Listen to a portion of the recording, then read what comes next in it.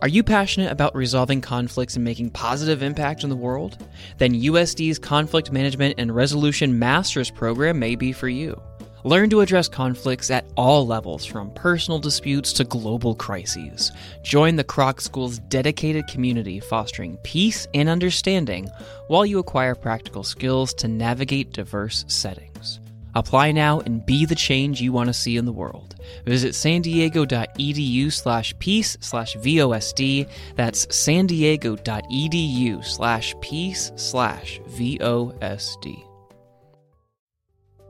This podcast is brought to you in part by the estate of Bob Nelson. Bob was a lover of all things San Diego and a longtime supporter of Voice of San Diego and its podcasts.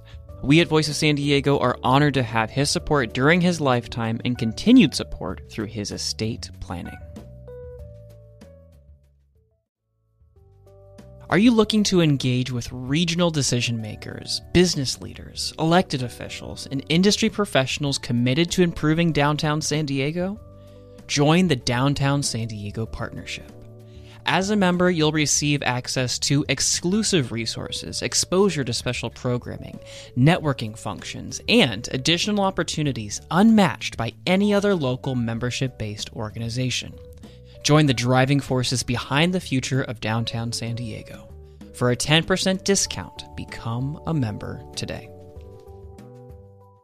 I did watch a movie called A Music War about lots of post-punk concerts in the early 80s, and there was a Devo concert at the California Theater as part of it, and it was incredible. Incredible performance. All right. So there you go. All right, 3, 2. Don't cut that, Nate. So, Coward.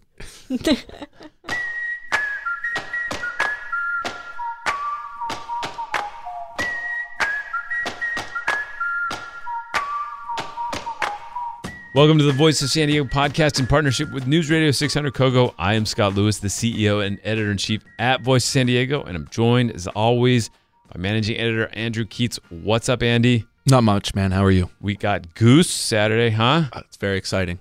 Oof. Yeah. So anybody out there who's wondering what they should do with their Saturday evening, take a look. There's probably still some tickets available. Not many, but some. It's going to be great. And also joining us is managing editor Andrea Lopez Villafana. What is up, Lopez? You're going to a live concert as well. If I get tickets. Get on it. Coming up on the show this week, San Diego police are stopping people almost 50% less than they were just a couple years ago, and nobody can tell us exactly why. A new analysis by Voice San Diego revealed one bit of data that is on the same track as always, though. Racial disparities in police stops have crept up since 2020, despite the overall number of stops going down. Our Will Huntsberry will come in and talk about his story about all of that. Chicano Park is run unlike any other park in San Diego. Basically, a small private organization decides what events are allowed there. It's all a product of how Chicano Park came to be in the first place. And now it's 53 years old, and Andrea is going to explain what's on tap for that park. That and a lot more on this week's show. Stay with us.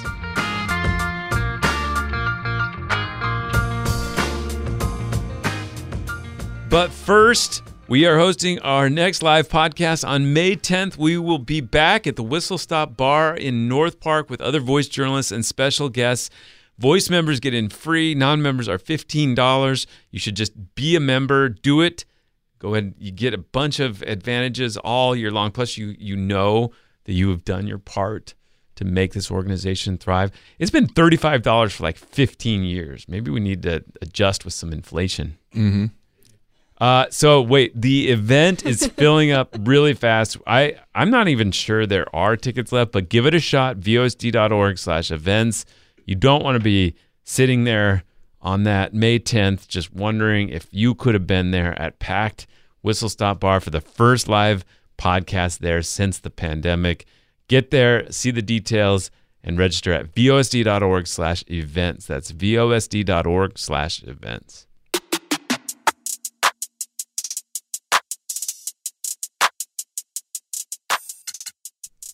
Okay, we're going to go through a few updates. First off, last week we talked about why the city of San Diego, the mayor of San Diego, Todd Gloria, and council member Stephen Whitburn are pushing for a prohibition on homeless encampments within the city of San Diego, even though there exists a prohibition on encampments within the city of San Diego. I wrote a piece sort of fleshing out those points more at the site, voicesandiego.org, and just tried to make the point that, I think there's something here where the mayor wants to really communicate to the world that homeless people are not welcome here anymore. If there's an impression that they are, that should stop. Yeah, I agree with you, and I think that the measure does communicate that. And yet,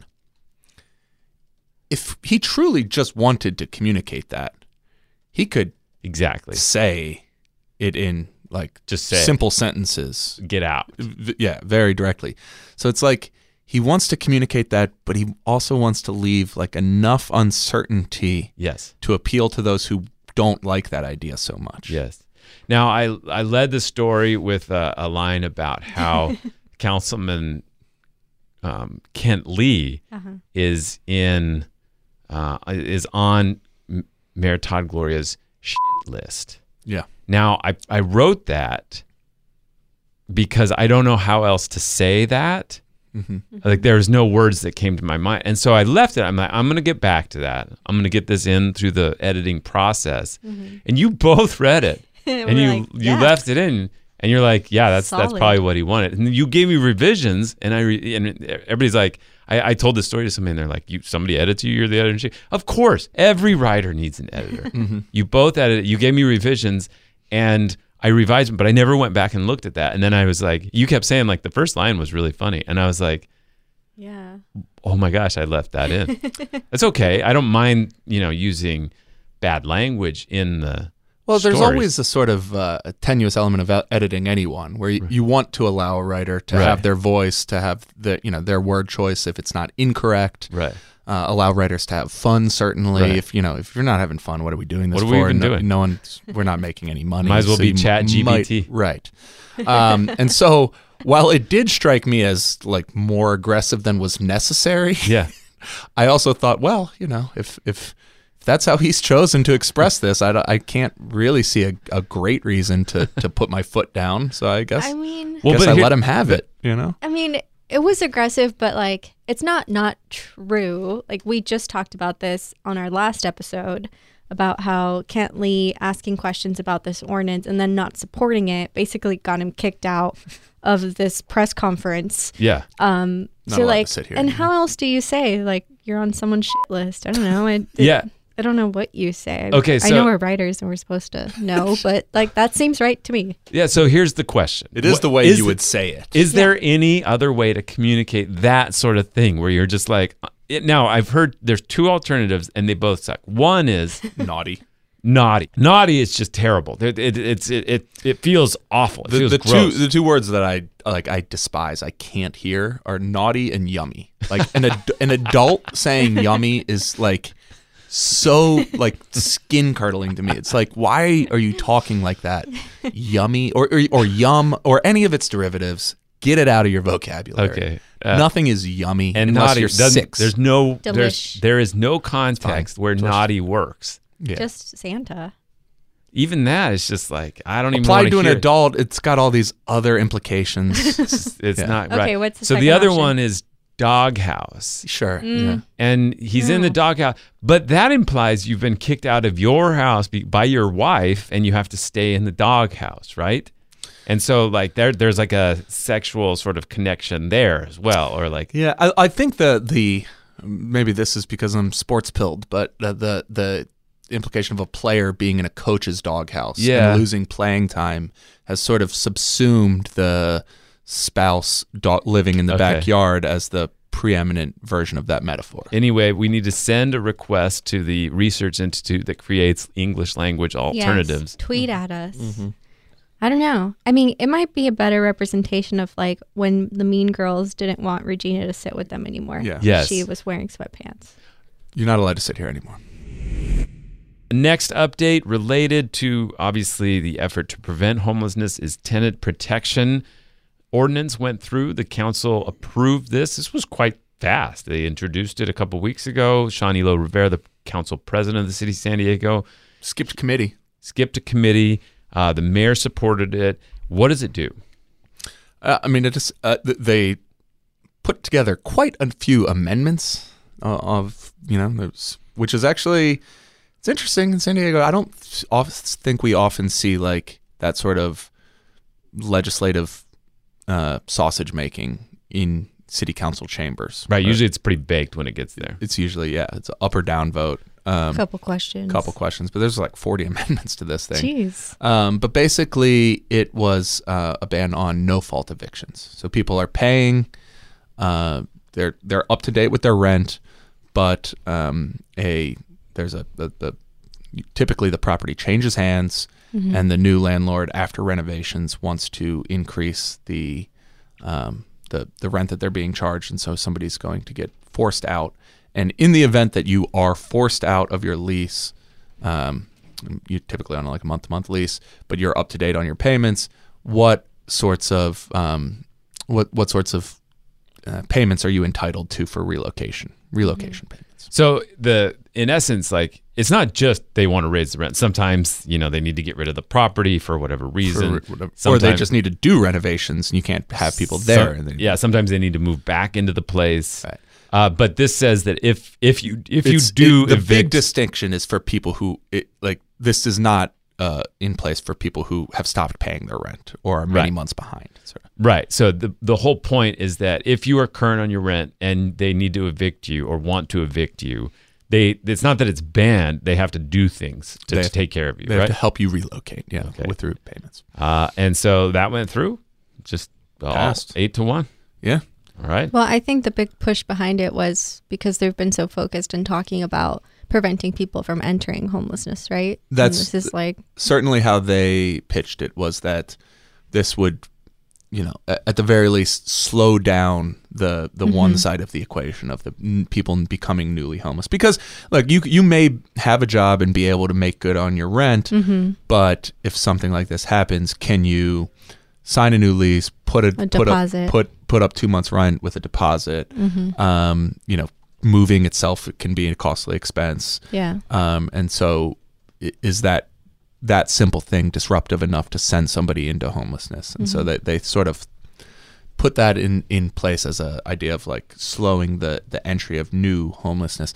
I think realistically, it may not have a huge effect one way or another on homelessness, which is not to say that it's a bad idea or you shouldn't do it. Yeah. The idea about a panacea is that there are none. Yeah. Right? Like I think like the easiest way to argue against somebody is to say that it won't be a panacea, and the easiest way to argue against that is that nothing else is either. Yeah. Well, the rent is quite high, and maybe this decelerates it a little bit, but it is a big change going through. Now, the other thing we talked about last week was the redevelopment of 6 blocks of downtown San Diego, the 6 blocks that the city controls around the current city hall at C Street. The city council did decide to, over the next month, invite affordable housing developers and their partners to bid on 5 of those 6 blocks that include the city hall, the giant parking garage, truly the immense parking garage. Is there a bigger parking garage? The thing is gigantic. Probably, but it is really big. If you park to the top and you have to go down, you're like holding your wheel to the left so you can wind down for a very long time. Very long time. And then the Civic Center Plaza Tower right there, and the Civic Center Theater that's right there as well. So they want to basically dispose of that land, put it on the market for lease or rent. They haven't decided, or for lease or sale. They have not decided. And they, we'll see what the bids are to do it. Now, if any. If there's not, then they can do a whole range of other things, right? Right. So which I do think is their expectation. That there won't be any bids? Yes. Huh. Go on. Well, I mean, I think that's, from folks I've talked to, that is most people's expectation, is that the affordable housing percentage that you have to provide to bid on it at this stage is elevated. elevated such that people will avoid doing so. Mm-hmm. And so the expectation is that the period would lapse without anyone jumping on it, and then it will just be open for a RFP process like we did at the sports arena. Oh, okay. So the first stage. The first stage is declaring it surplus land. It's essentially saying we don't have a governmental purpose for this. So before we can do any sort of non-governmental private redevelopment of it, we need to make it available to affordable housing developers as part of the Surplus Land Acts. But when during the 60-day period that you do that, I believe it's a 25% of all the units you would build as part of your bid need to be reserved for deed restricted, income restricted housing. Right. If that period goes through and no one does bid, then that surplus land stays with the city, and the city can then do with it what it would like by putting out an RFP. That RFP would, I think, have reverts to like a 10% affordable housing requirement at that point. Got it. All right. We also talked about the other part of this that got a little contentious, which was the Civic Theater. That's right there. They host all kinds of shows, Frozen and operas. Bob Dylan, man. Bob Dylan. Jerry Seinfeld goes there, that kind of thing. Top Gun 2 premiered right there. Right. So that theater it's like the only type of place that can handle some of these types of shows. And there's a lot of people who work there. The stagehands, the IATSE union is very active there. They want it protected. But the council was super concerned about any language that they said that required that. So remember when they did the sports arena, they said, you have to build a new sports arena or redevelop the one that's there. But and they actually made decisions about who was going to take the job based on who had the best sports arena plan, right? Now here, they did not want to do that because it seems pretty clear that they want to use the money that's generated from selling or leasing the land next to City Hall to rebuild instead the City Hall on the 6th block, right? Right. So including a new theater would essentially be using whatever money is generated from housing to build a theater. Now, I was a little shocked that they brought out the estimate that it would cost $500 million to build a new theater. On the other hand, though, dude, you can't leave your house for less than $500 million these days, man. It's true. It's true. You can eat at Taco Bell sometimes for a good deal, but after that, it jumps quick. Yeah. So they still wanted to do this. They still, like classic San Diego, they wanted people to step up and protect this theater. So here's what they came up with. They said, in the language they approved, quote, the city desires proposals that guarantee the continued employment of all current theater workers. So maybe if they're like doing work like stagehands at whatever's built, they're good. I don't think that's mostly what they do, though. Yeah. I think it's a different union that does the builds buildings. Yeah, I don't know what they think that does, and I'm sure that the people who worried about the language being alarmingly vague were not mollified by this language, but they offered no other design requirements and I think it's notable as well that they did not include anything about this needing to be connected to a downtown transit hub, as Sandag has talked about. Yeah, I mean it does. There's no real indication that that's a priority for this project. Can we say that's done? That's not going to happen? I mean, so what the proposal that the mayor's office explained to me when they rolled out their transit to the airport plan, which was that they were abandoning the Navwar Grand Central Station proposal, that they were going to pitch a spur from the port headquarters over by the port headquarters, and that would just run along that land, and there would be a trolley spur from there, and then potentially another one from Santa Fe Depot. So there'd be one for riders coming from the north and one for riders coming from the south, and that you would have a connection that way. and that would be the quickest and the cheapest and the most direct way to do it. You could fund it with some of the money that the airport has from their expansion, from airlines, and you could use some local money from whatever new tax measure you pitch.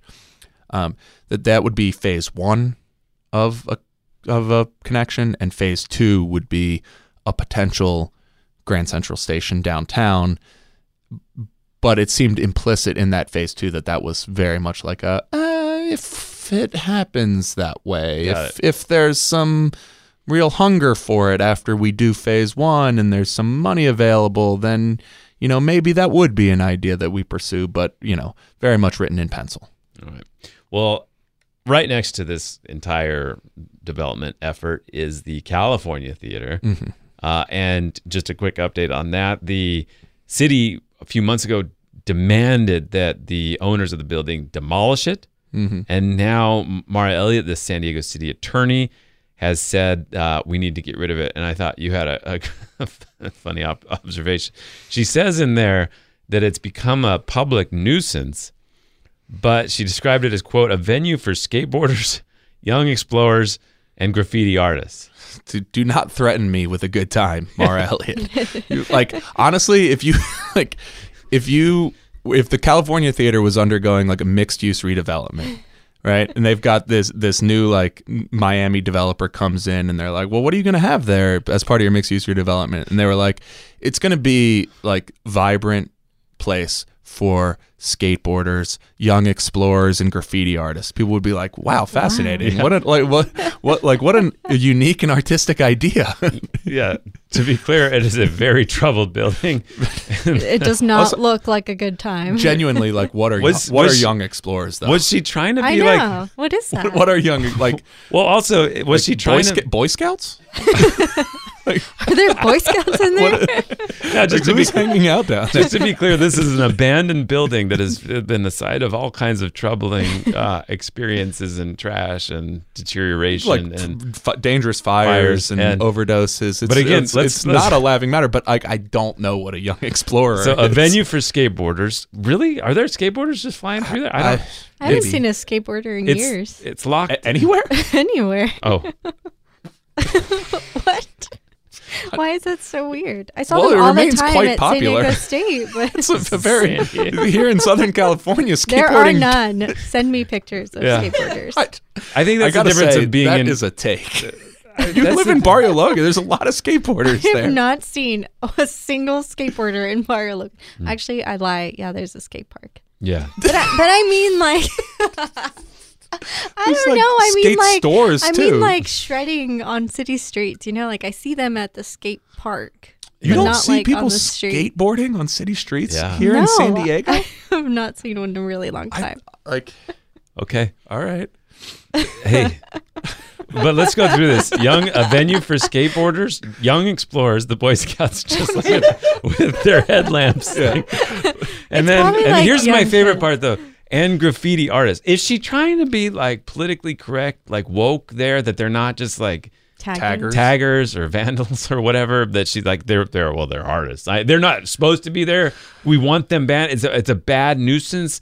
We'll acknowledge that they're artists. I don't know. There used to be like a very large Space Invader on the California Theater. Right. We'll acknowledge that they're artists. I don't. She's just like, they're a nuisance. It's like I just watched Well, Exit through the gift shop, and like their I don't want to be like hasty about talent. like dismissing this like expression in the streets. All right.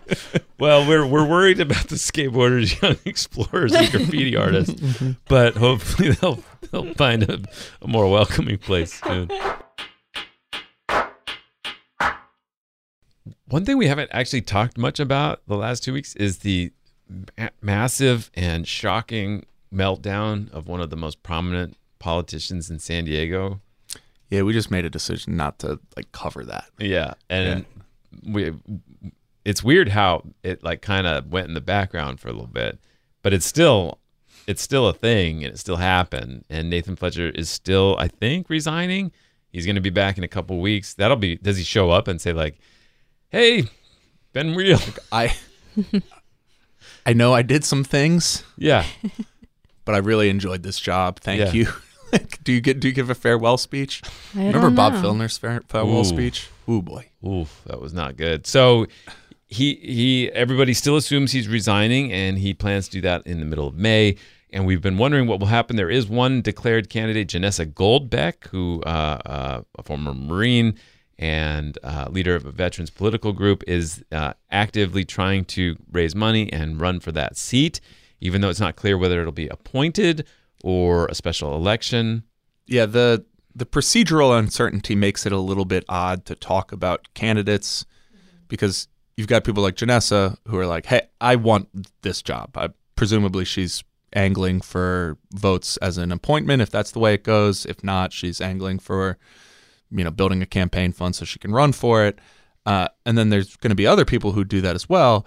But then also you sort of know that there's probably some people who would never announce their intent but would still be angling behind the scenes for potential appointment, but maybe not declare a candidacy for an actual campaign, right?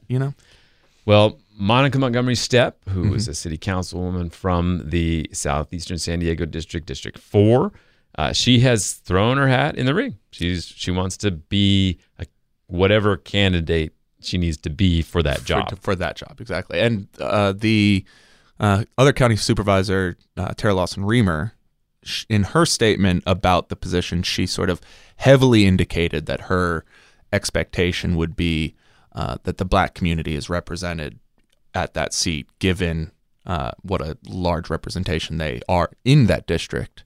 And so, that doesn't have to be Monica Montgomery Stepp, but it does indicate that there would be some interest in from Tara Lawson-Remer towards Monica Montgomery and I Stepp. think we talked last week about some of the struggles that Stephen Whitburn has had in trying to get other things done that he wanted. He wanted to be MTS chair, and that got stalled.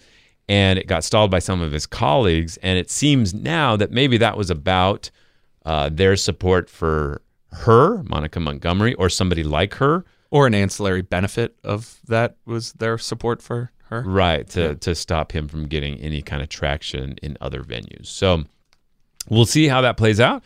But we still don't know. And they're going to talk May 2nd, I believe, about what options to take about whether to do an appointment or hold a special election, correct? Next week.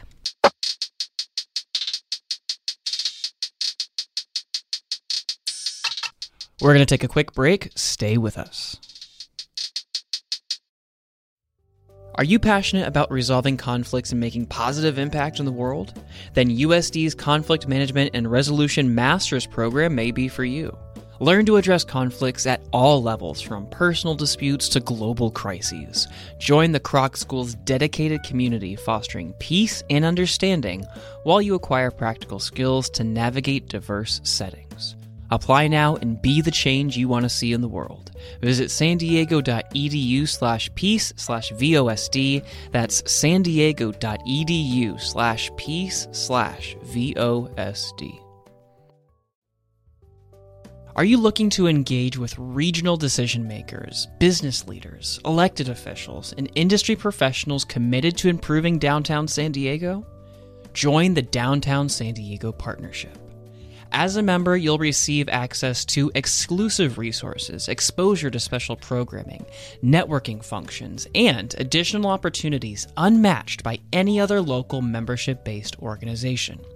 Join the driving forces behind the future of downtown San Diego. For a 10% discount, become a member today.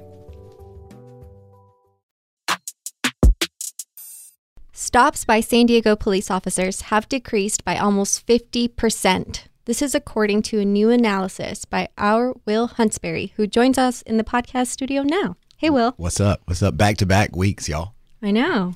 You should become a regular host. I'm going to three-peat next week. A voice like a warm blanket. I know. Nice to Huh? have him.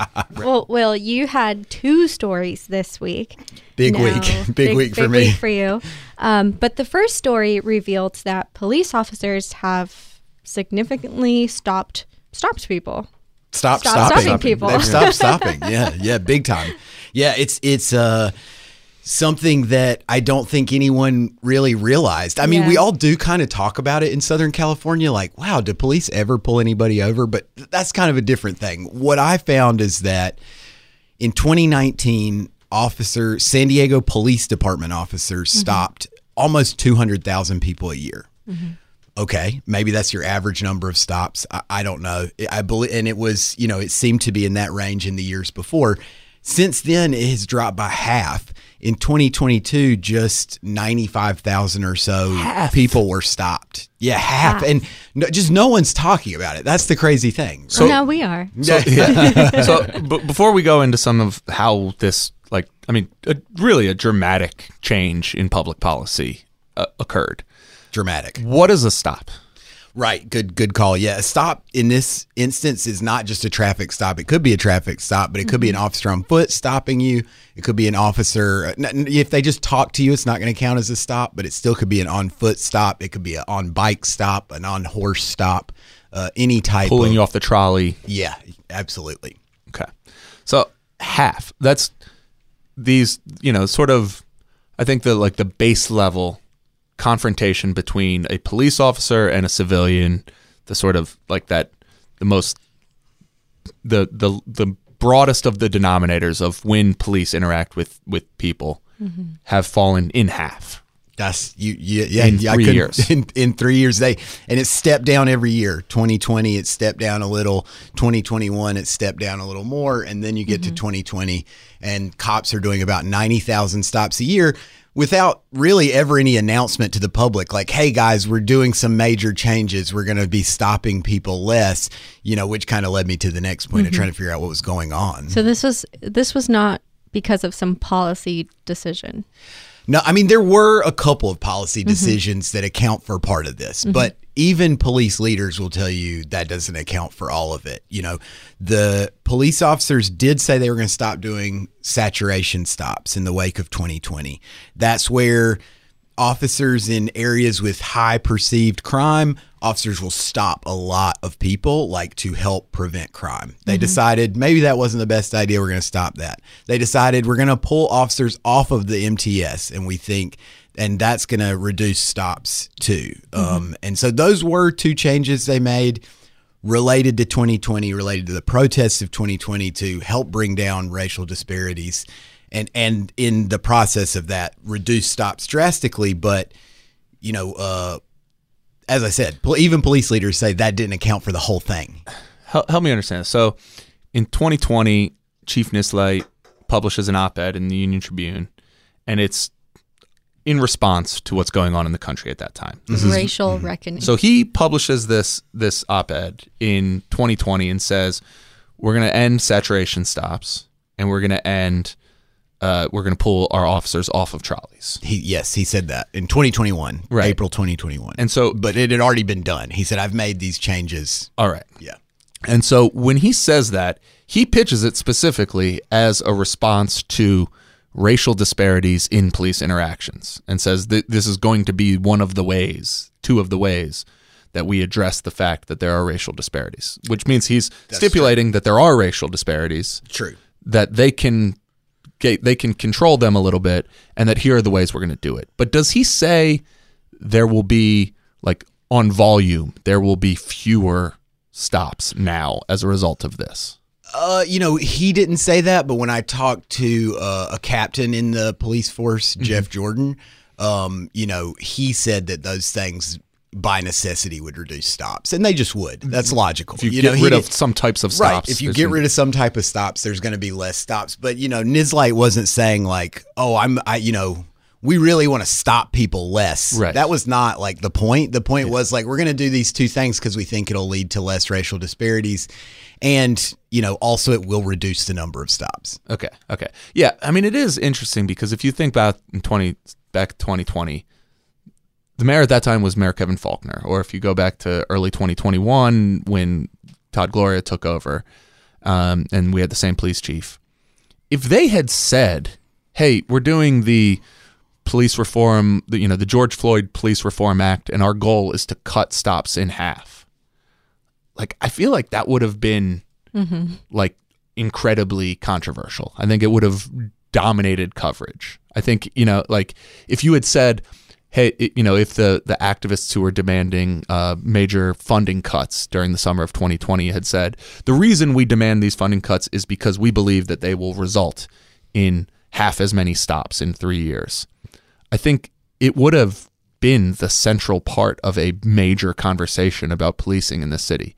And instead, it kind of just happened, and it was, there was a discussion about what other effects that ending these two types of stops would have had, but there was no discussion of like, let's stop half as many people, right? Yeah, no, that didn't happen.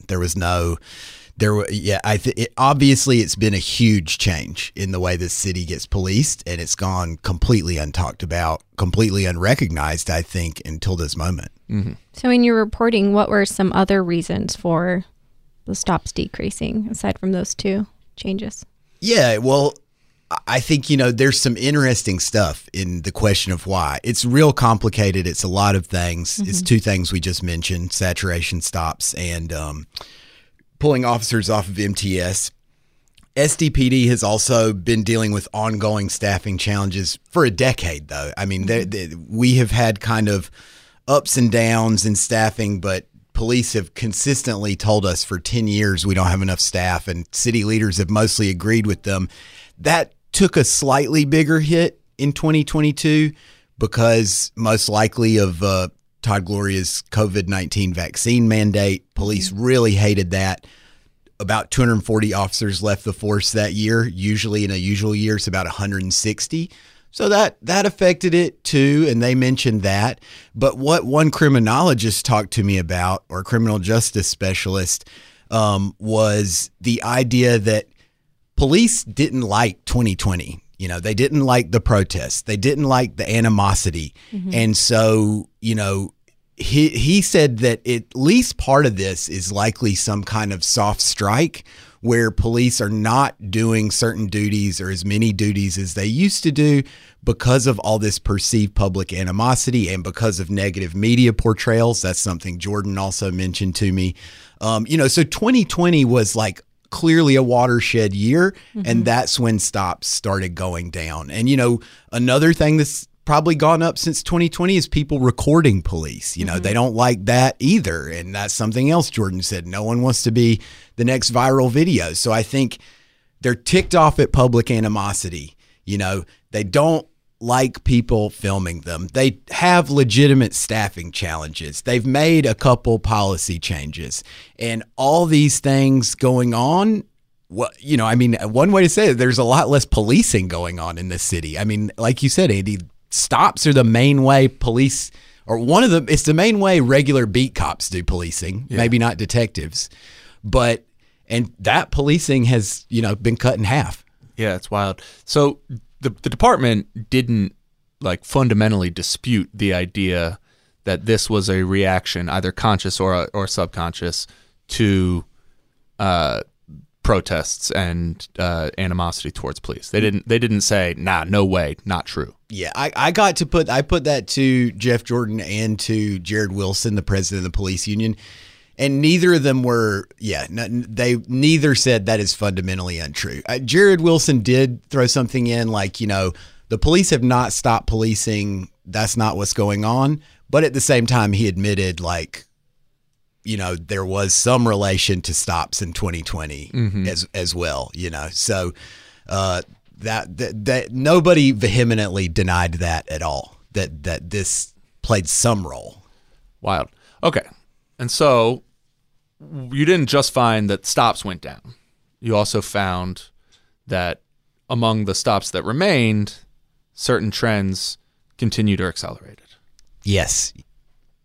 April 2021 op-ed by Nizlight is important. Post-summer of 2020, but it was a response to 2020. And so Nizlight, first of all, he acknowledged that there were racial disparities that were perhaps bigger than they should be. Mm-hmm. And he said he could and would do something about that. He said, these changes that I've made, pulling officers off of MTS, not doing saturation stops, they're going to reduce disparities. I think he was saying that because he was saturation stops were occurring more in neighborhoods where people of color live.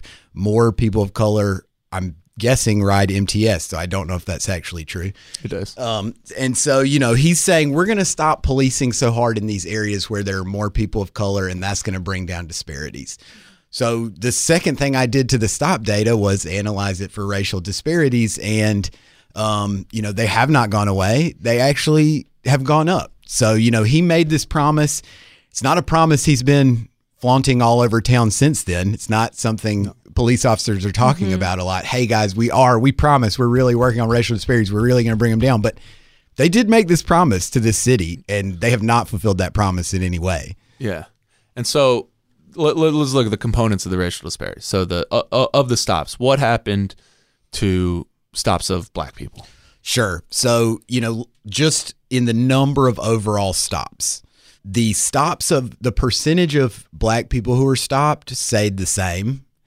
The percentage of all stops. Of all stops. Yeah. So of the 90,000 stops that were happening in 2022 or across all these time periods, it stayed the same for black people, but it's gone up for Latino people. It's gone down for white people in terms of their share of the times they've been stopped. As stops have dropped, the share of Latinos getting stopped has gone up.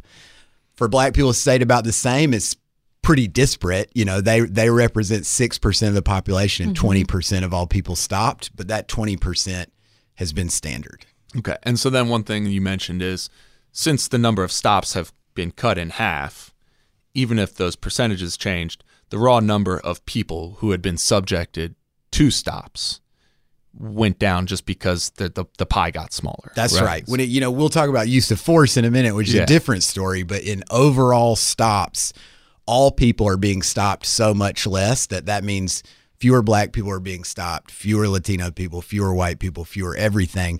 We're talking about the share of stops that each racial group makes up and how those disparities have gone up. Right. Okay. So you set yourself up. You allude to the next one, use of force. Use of force. So that was the other thing I really wanted to understand is first we checked overall stops. What are the disparities there? Then I checked times when officers use force. That rarely means shooting a gun. It much more often means just like unholstering their gun and pointing at somebody, using a stun gun, using pepper spray, putting somebody in an arm bar, whatever else they do. So in that regard, the use of force has actually not gone down at all. So the number of stops have gone down by half. Use of force has actually gone up a little bit. And within use of force data, Latino people and black people's share has increased while white people has gone down.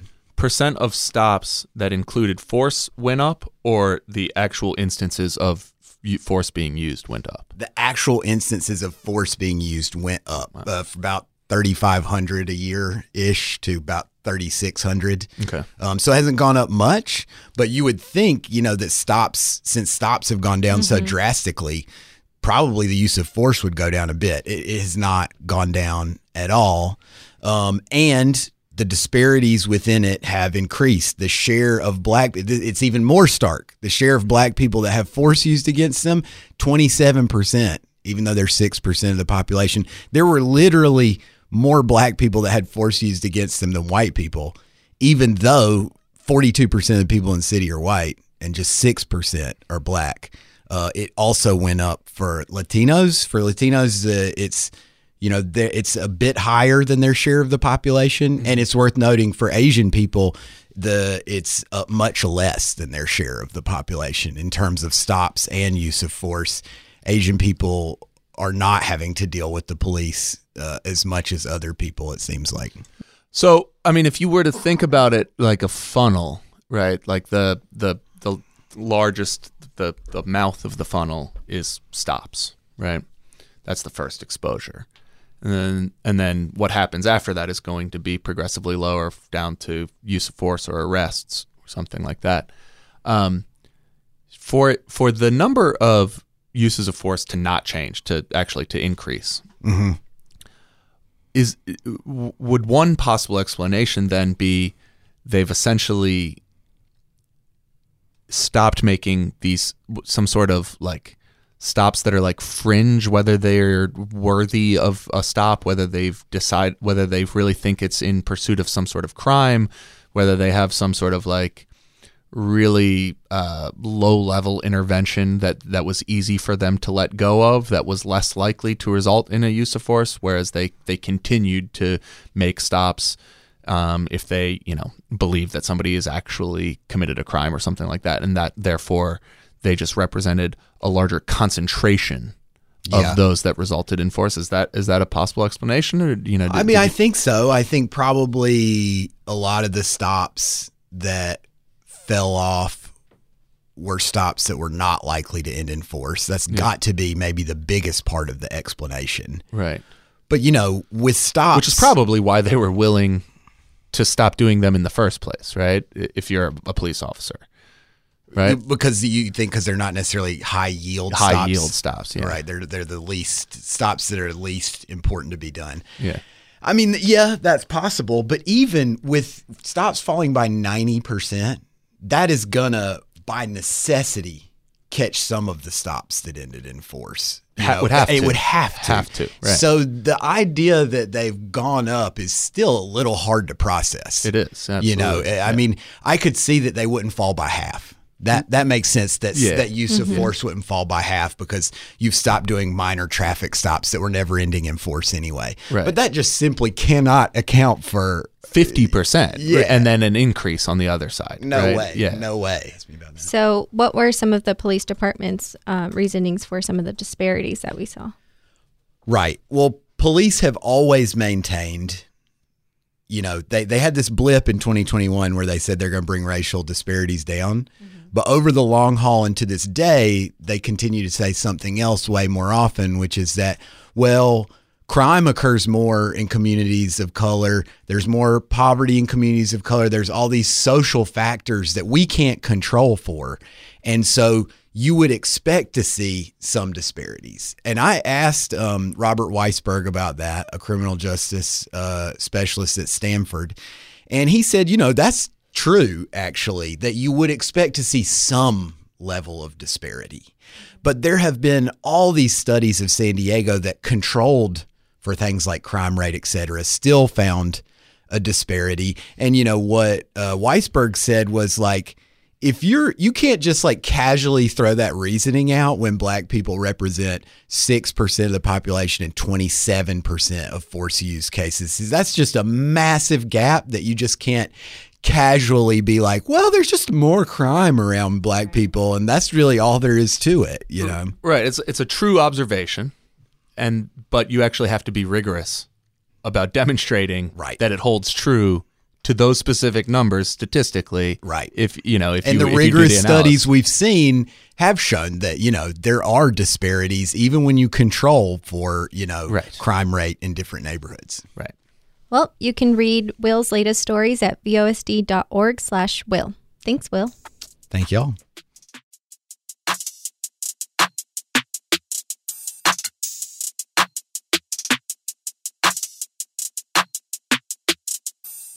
Back here in the studio. I wrote a story. Yes, you did. Oh my gosh. We commiserate often about how difficult it is for us to do that these days. But we're so proud of ourselves when we do. Rare instances in which that is. Yes. So Will's gone. Yeah. Scott's gone. It's just the two of us. What is it that you found about Chicano Park that we already knew a lot of things were different about Chicano Park than other parks in town? What is the most recent thing you've reported that is different about Chicano Park? This park is not run by what every other park runs by, which is the Parks and Recreations Department of the city. It is obviously receives public funding and blah, blah, blah. But the people who are making decisions about what happens at the park in terms of special events, which is one of the bigger parts about park, right? Parks, like big events that happen at these parks. That doesn't get decided by the city's Parks and Recreations Department. That gets decided by a private group known as the Chicano Park Steering Committee. And they are a group that are, in one way, the reason that the park exists today. Let's do that history. So I'm sure there's plenty of people who don't know that history, and you know it very well. So in what way is the steering committee responsible for the park existing at all? Okay. 53 years ago, or longer than that, there was a community known as Logan Heights. And that got split into pieces because of Interstate 5 was built. So a lot of homes got taken out. Yeah. And literally cut in half. Cut in just half. right through this neighborhood. And then the San Diego Coronado Bridge was built. And that also took out a lot of homes. So you have a community that had been battling their community torn apart. And then they had a lot of junkyards there. So there was sort of these like environmental justice fights going on. And all the neighborhood wanted was a park.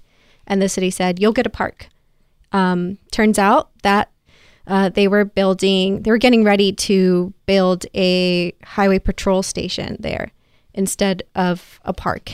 And they found that out by like a agenda that was posted on... No. No. Someone was walking by and there's all these bulldozers and he asked like, what's going on here? And they're like, oh, we're, prepping for the build of a highway patrol station. And they were like, what? This is news to us.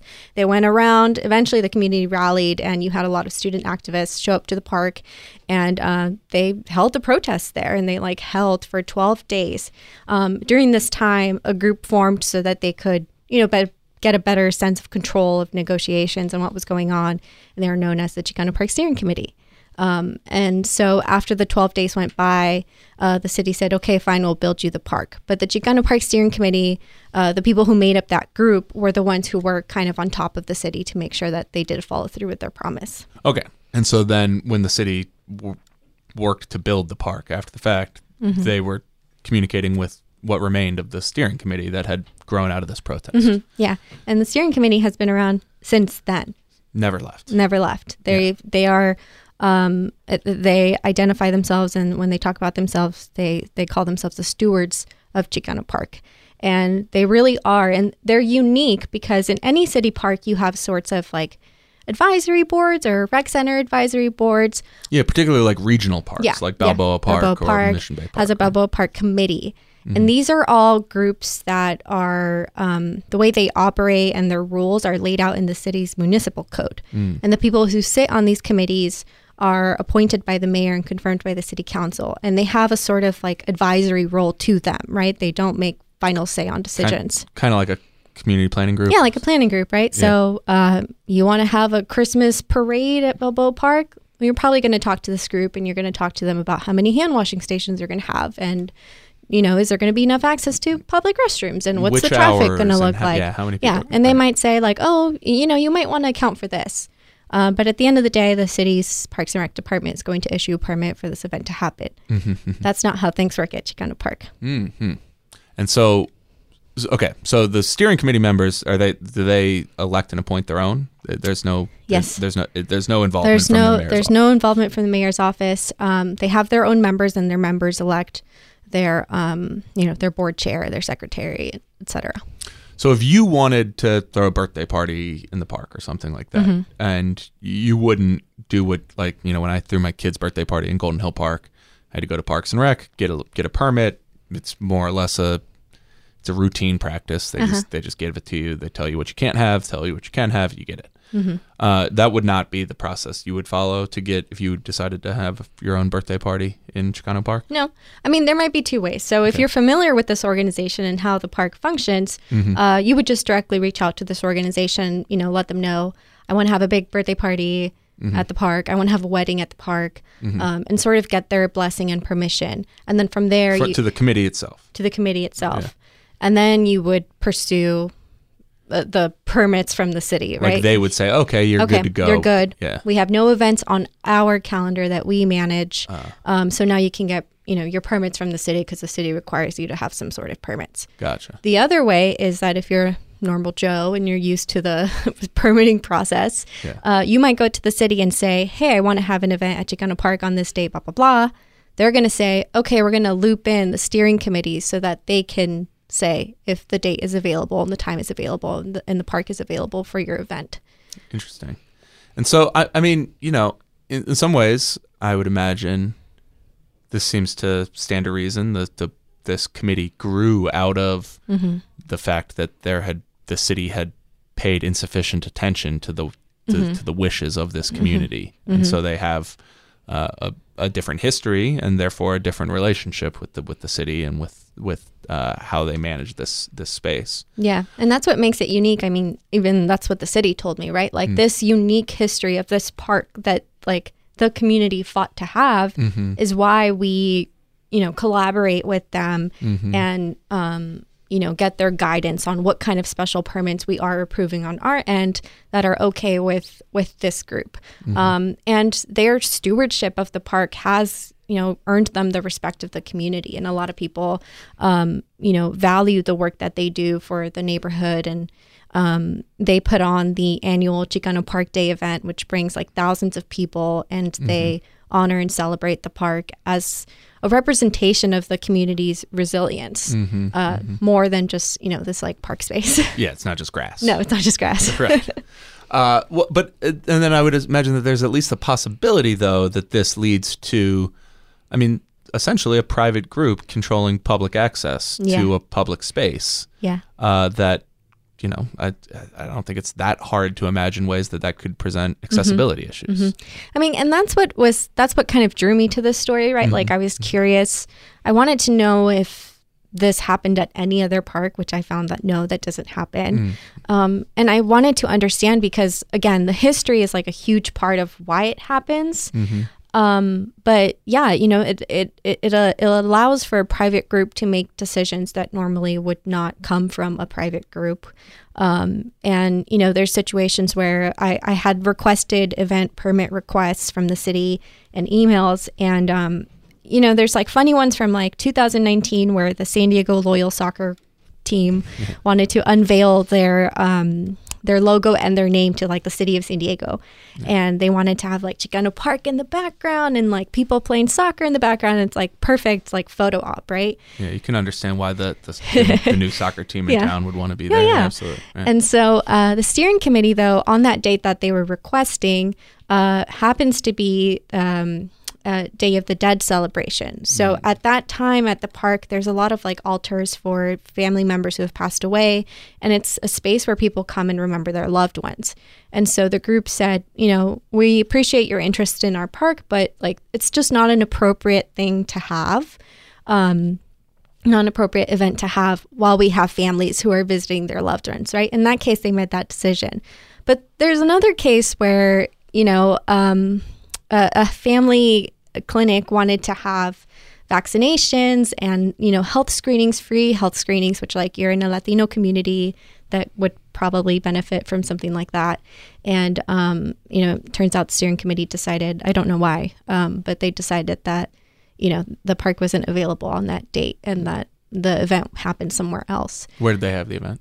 In Memorial Park. So it's not very far from Chicano Park, but when it comes to like outreach to communities. Yeah, exactly. As for it's like Memorial Park is also a park in a a community of color, underserved area that you would want to have that sort of outreach. So it's not like they moved it to Carmel Valley or something like that. But at the same time, those sorts of outreach events, my understanding of them is like you really need to go to people where they are. And so if you move it to Memorial Park, you're really reaching a different group of people than if you have it in Chicano Park. In either case, you're going to get the people who are most closely in the vicinity of that park. And so it not happening in Chicano Park essentially moved that service away from some amount of people who may have only gotten it in if it was there. Yeah. And there were other instances. There was one, this was further back. I think it was from 2017.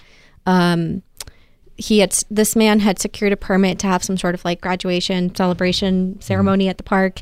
And apparently he, was kicked out of the park and was told to leave by the steering committee. And he was quite upset, and the city had to issue a refund for his permit. Yeah. So at one point, in around 2019, I think the city decided we should, they were having a lot of issues, kind of these like emails back and forth between the steering committee saying, you're approving permits, you're not telling us, we already have something scheduled on that day, because they organize their own events, where eventually the city just decided, all right, like we're going to start looping you in, and started doing that. But I found it interesting because it is, you have to understand the history of the park. Again, it goes back to that. The history of the park. The park wouldn't exist if it wasn't for this group. This group of volunteers really do care for the park, but it doesn't happen at any other city park. And if it did, I'd be curious to see like what the response would be, right? If the Balboa Park Committee had complete say over who could be there. Could go shut down a birthday party that was happening. Would be super interesting. And I don't know that it would happen at those parks. So the history is a big part of it. But yeah, it's super unique to this community and this organization. The number of things that happen in Logan Heights, Barrio Logan, Chicano Park that are like, it's only like that here. Like the zoning was for years. It was specific, unique, only to Barrio Logan. And this is yet another one. So. Well, fantastic story. Glad you were able to shake off the typing muscles. The spider webs. Get it going. I hope one day to do so myself. All right. Thank you very much, Andrea Lopez Villafana. You can take a look at that story at voiceofsandiego.org/Andrea.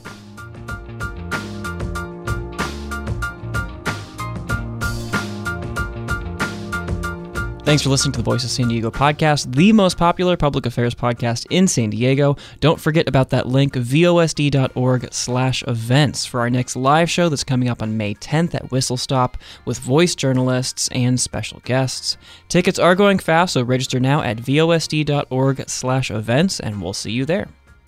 Scott Lewis is our CEO and editor-in-chief at Voice of San Diego. Andrew Keats is managing editor. Andrea Lopez Villafana is also managing editor. I'm Nate John, producer for the show. Thanks for listening. We'll talk to you next week.